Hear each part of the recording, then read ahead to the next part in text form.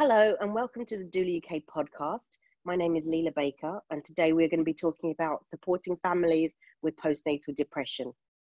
This might be a sensitive subject for people who have been through this or have had friends or family members who have been through a situation like this. So if this is something that's going to be a bit sensitive for you or difficult to listen to, please come back after the next episode. Today with me I have Rosey. Rosey, can you introduce yourself please? Hiya, I'm Rosey. I'm the founder of P&D and Me, an online maternal mental health peer support network. I'm also a mum of 3, including a preteen girl, and I live in Scotland. Lovely. Can you tell us a little bit about what postnatal depression is? Yeah, so postnatal depression affects around 1 in 7 new mums, and it's very much sort of categorized as low mood, sort of lack of interest in kind of things that are going on around you, being sort of angry and resentful sometimes about the situation that you're in. Some people have issues with bonding with their baby. There can be sort of potential triggers that can cause or, certainly heighten the experience of postnatal depression, such as trouble with breastfeeding or a traumatic birth. Okay, thanks. And is it the same as the baby blues? It's not, no. So the baby blues should come and go within sort of 14 days after you've had the baby. If you've still got sort of symptoms of, feeling low after 14 days after giving birth, then it's really worth speaking to somebody, because the baby blues is just the hormonal changes after you've had the baby. Mm-hmm. And that can sort of start around, I don't, other people have said the same, but I experienced it sort of around day 3 and 4. When my milk was really starting to come in and those hormones were trying to level out. Yeah, so between days 3 and 5 is when baby blues can really kind of kick it up a notch. So it's just really important to look after yourself during those, for that first week, especially after you've had your baby. Yeah. And it affects men too as well, doesn't it? It doesn't just affect women. It does, yeah, and a lot of people don't realise that. So the statistics are it's 1 in 10 men, but obviously the same with postnatal depression. It all depends on whether men are actually going to go out and seek help for it, because it's not as widely recognised as postnatal depression in women, because people just don't necessarily think that it exists, which is a shame, because obviously it does, and it does affect a lot of men, and it can affect families and relationships. Yeah, and there's a lot of stigma associated with mental health issues, and so I imagine it, especially if a man is feeling the pressure of that stigma, a lot of that might go on undiagnosed or unreported. Yeah, I think it's much harder for men in general to speak about their mental health, and especially when you've got a family, there's that extra pressure of having to be the man one, the up. backbone of man up and be the backbone of the family. Yeah. So when we talk throughout the rest of this episode, we'll be talking about, this doesn't just apply to any particular gender of person. It's anyone who's experiencing postnatal depression or depression around the birth of their baby. Yeah, I think it's really important to point that out. Yeah. Can you tell us a bit about your own journey through it? Yeah, so I've got 3 children. My youngest is 7. With all 3 of them, I experienced antenatal and postnatal depression. So to severity of it was different with all 3 of them. But specifically talking about the birth of my first child, so I was 19 when I had her as well. So I was a young mum, which added extra sort of pressure to it to sort of keep up with not wanting to be judged about how I was coping. Yeah. And I have a history of sort of depression and anxiety anyway, but I kind of during that pregnancy really struggled with it, and but didn't again really know if that was just normal pregnancy ups and downs or if it was something more. And then when she was born, it really kind of came on really quite quickly, I think, postnatal depression wise, and feeling very resentful and angry. And I think that's one thing people don't realise about postnatal depression. Sometimes it is a complete void of any feeling, but sometimes the feelings are really intense. And that's certainly something that I felt with my daughter, and we really struggled with bonding. And I had issues with breastfeeding. I did manage to feed her until she was about 6 months old, but the establishing it side of things, we didn't have the right support. So, that was probably quite a big trigger for me. Yeah. Yeah. So And yeah, how was it? How did it manifest in your life? I felt very disconnected. I think that's probably a good word to use, and I think a lot of people feel the same way. As I felt Yeah. very disconnected from my baby. I was going through emotions with her, but emotionally and kind of mentally, I just wasn't there. It was very much kind of like I was watching myself through a one-way mirror, doing everything that I needed to do for my baby, but mentally and emotionally, I just wasn't there. I was just absent and just felt completely lost, and really did feel like I was the only person in the world that had postnatal depression. Mm. So did you reach out? How did it get discovered that this is what you had, and how did you get help for it? So, kind of thinking about that, I had my 6-week check with my health visitor where they do that sheet with you about kind of how you're feeling, just to try and identify whether or not you're struggling. And I, filled it out and completely lied on it. I didn't tell her how Mm. I was feeling. This You know, stranger, you mean? yeah, there's that, yeah, complete stranger. I didn't want to tell her how I was feeling, and I was already, feeling incredibly low by that point. So it took until my daughter was about 9 months old actually to go and see my GP and get some support from my GP, because where I was living at the time was completely remote as well. It was an island I was living on, so I didn't have access to the same sort of support I'd had if I was, maybe in like central Glasgow, Edinburgh, London, those big places. Yeah. Were you socially isolated as well with friends and family? Yeah, I mean, I had my partner and my mum, but given that I lived on an island, I was very socially isolated because we lived so far away from anything else, and Yeah. the support I had from my health visitor was next to none, unfortunately. So I really was, as a young first time mum, it was an incredibly difficult and lonely journey to be on. Yeah. And so you were saying you'd already suffered before you had your baby. You suffered through some other mental health issues. Yeah. Do you think that so when I had my first baby, before I got pregnant, I was on Prozac for depression. Mm.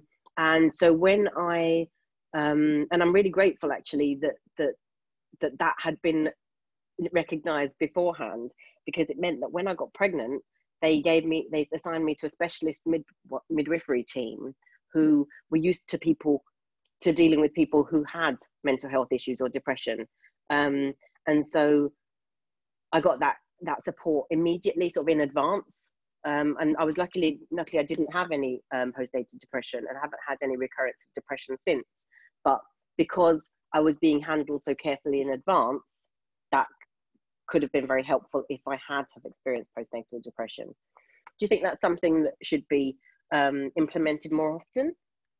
Absolutely. I really think that, midwives have got a difficult job. They do have to obviously prioritize making sure the baby is okay, but there really does need to be more awareness there of women that have got previous issues, but also the women who don't have any issues, Mm-hmm. mental health issues at all, because those can be the ones that end up, really, really struggling the most if their mental health goes downhill. Because, as somebody who's experienced depression before, at least I kind of had a little bit of an insight into how to cope with it, whereas if Mm-hmm. you have somebody that's pregnant or has a new baby and their mental health just takes an absolute nosedive, then they really are going to feel like a fish out of water, and not know what to do or who to speak to. Yeah. And also, if you're not having a baby before, then you might think that the feelings are normal, and that other people Yeah, also feel yeah. like that, or that it's just that you're failing at being a parent. Oh yeah, And yeah, that's what's making you miserable. And it's not the yeah. same, is it? You could be No, successfully parenting while still suffering from postnatal depression.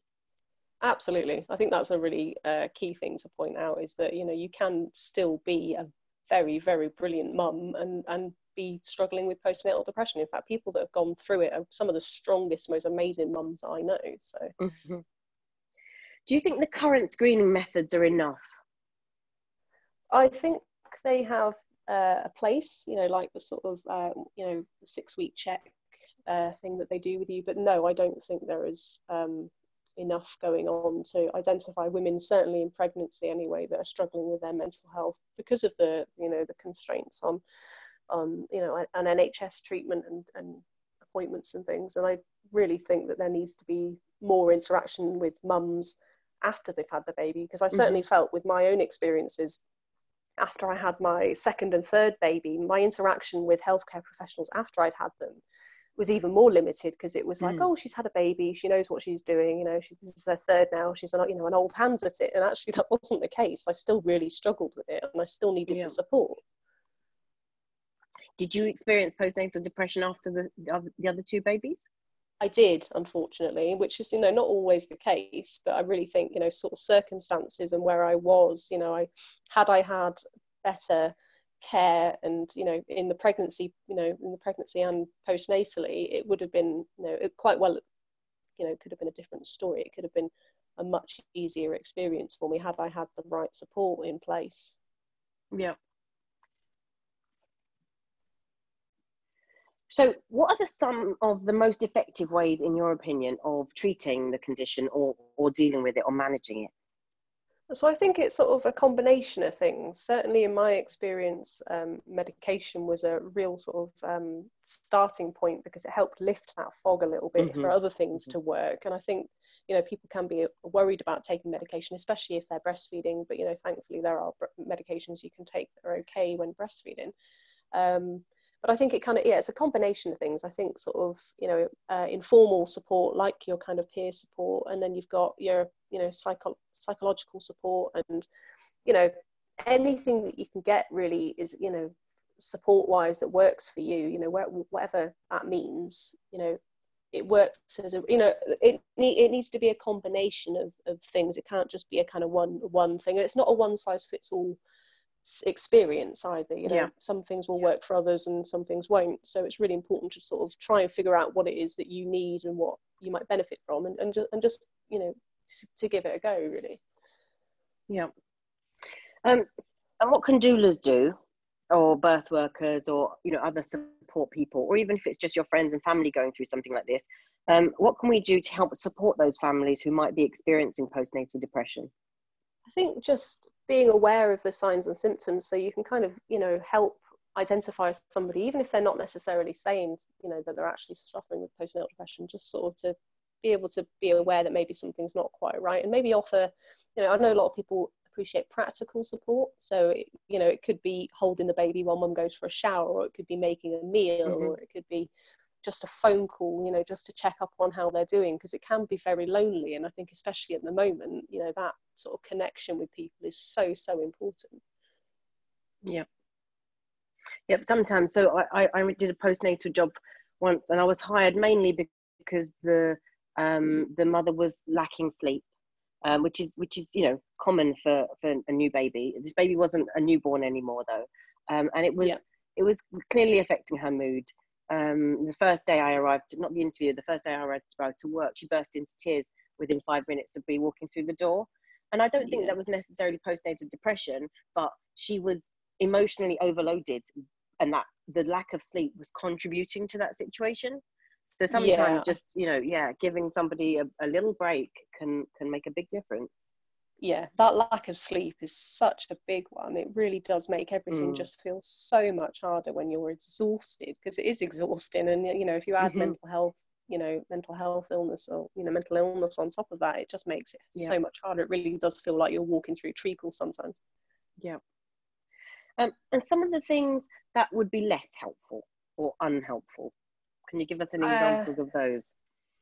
Yeah, a lot of people, you know, when they're struggling can get really unhelpful comments like, oh, how can, you know, you wanted this baby and you've got a husband and a, you know, a nice house and a lovely job and all this, and, you know, people know that they've got that, and that makes them feel worse, because they're not, you know, they feel like they, you know, they don't deserve to have all these lovely things, and, you know, that they didn't ask for this. And just, you know, being aware of those sort of things can be, you know, really unhelpful, and can make you feel even more guilty than you already do about the fact that you're not enjoying it. And, you know, people going, oh, you've got a lovely little baby and isn't it nice? And you're going, well, yeah, it is, but, you know, I'm still struggling. And, you know, it's just really important that people are aware that things that they can say can be unhelpful. Yeah, I agree.